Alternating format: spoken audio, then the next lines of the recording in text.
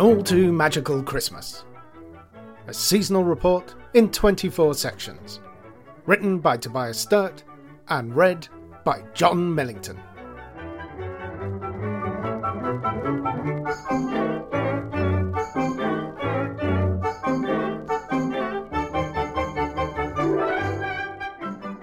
Incident Report YUL 20/12.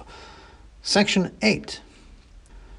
The thing is, when you think of all those medieval explorers setting off to distant lands across the wild seas, bringing back strange spices and glorious treasures, you don't really think about how small the ships were.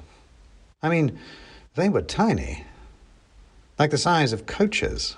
Only instead of going on a day trip, you were crammed in with 50 other people on a years-long voyage into certain danger, facing pirates and shipwreck and drinking your own wee.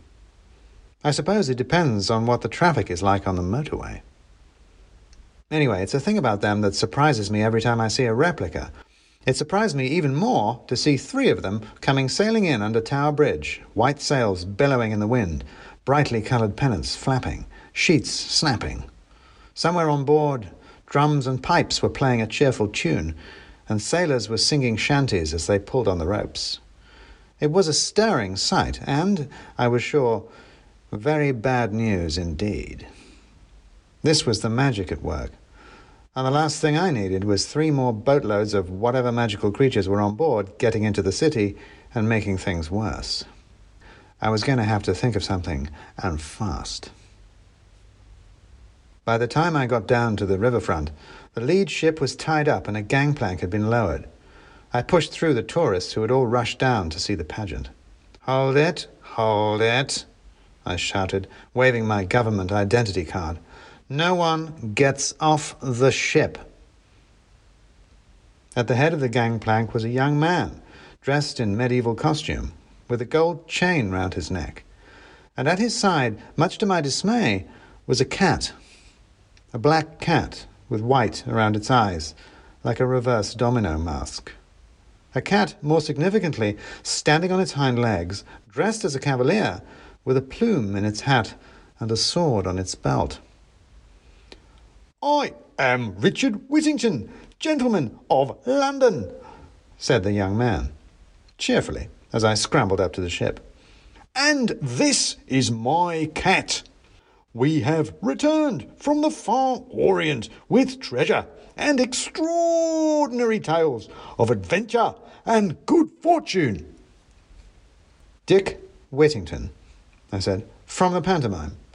"From London," cried the young man, slapping his thigh enthusiastically, "whither I am returned, for did not the bells of the city foretell that I would one day be Lord Mayor, and all of London love Dick?" "Look, that's enough of that," I said, waving my card in his face. "You're not mayor yet. But I am very definitely from the Ministry of Workings, and I am telling you that you can't park your boat here." "But I'm Richard Whittington," said the young man, crestfallen. I've returned from the Orient, and good fortune, ship's full of it. The Sultan gave it to me." He held up a hand. There was a ring on every finger, even his thumb. "Well," I said, desperately trying to think of something, "there'll be duty to pay on all that." "But the people of London cry out for bread," he said, "and the Sultan has filled a whole ship with grain for me. You are saved. The famine is over." "You're about 500 years too late," I said. "The only time the people of London cry out for bread is when Waitrose is out of sourdough. We don't have famines anymore. What we have now is customs. No one's getting off these ships until all the paperwork is done." "Surely the passengers can go ashore at least," ventured Whittington. "We've been at sea for a while now. 500 years. I mean, time drags at sea, but it didn't seem that long." "Passengers," I said. He gestured at the other ship alongside.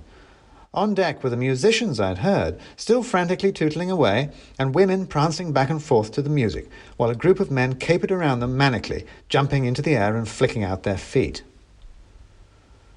"I mean, "There's the drummers drumming," said Whittington, "and the pipers piping, and the lords are leaping, and the ladies, of course." "Don't tell me," I said, with a sinking feeling.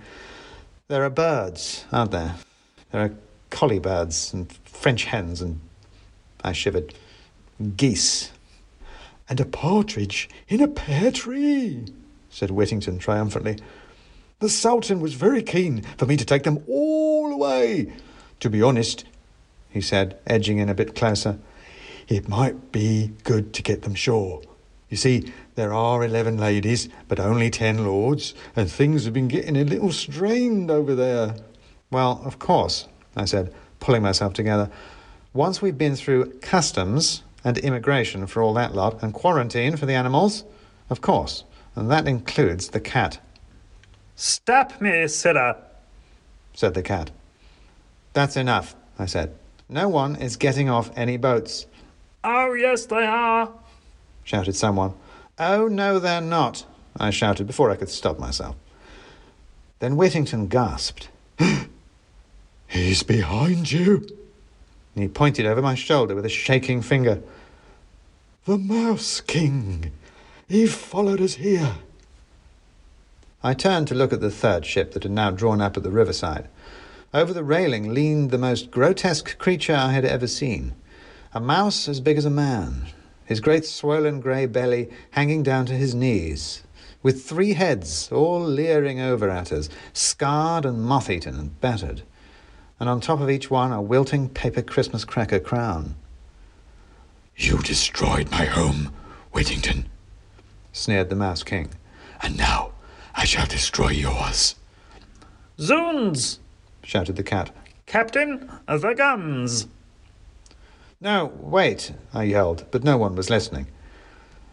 "Roll out the guns!" called the captain, a fat little man with a big white beard and one eye. "Broadside!" "Broadside!" repeated the crew as they rushed to the cannons along the side of the deck.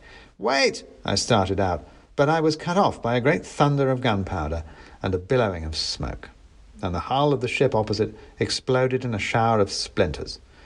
The ship juddered and began to list. "Hold them," said Whittington gleefully. "And what," I said, "do rodents do on a sinking ship?"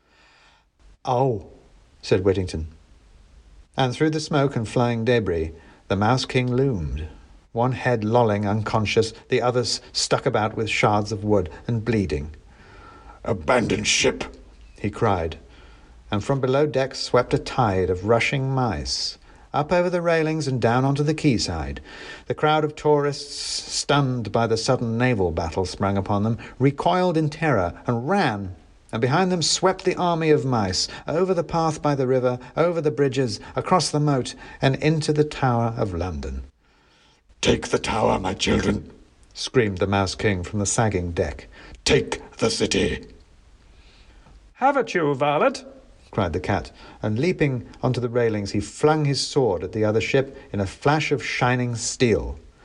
It stuck the Mouse King in the chest, and he grasped at it dramatically. "Revenge me, my children," he gasped. "Revenge me on Whittington and his cat." And he slumped to the boards and slid out of view as the ship cracked and heeled and settled into the Thames mud, broken. "Well," I said, "that escalated quickly." "Not entirely," said Whittington, staring at the wreck. "The welcome home I was hoping for."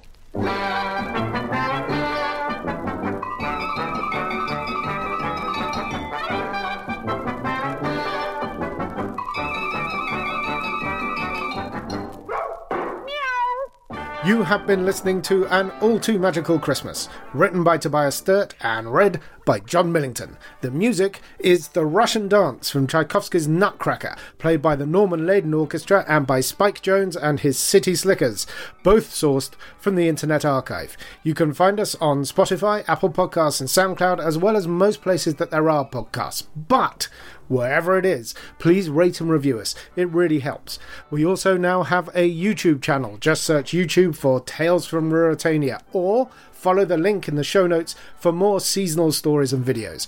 You can get in touch through our website at ruritania.co.uk, where you can also find links to all our other stories. And tune in next episode for another exciting update from your hard-working government wizard.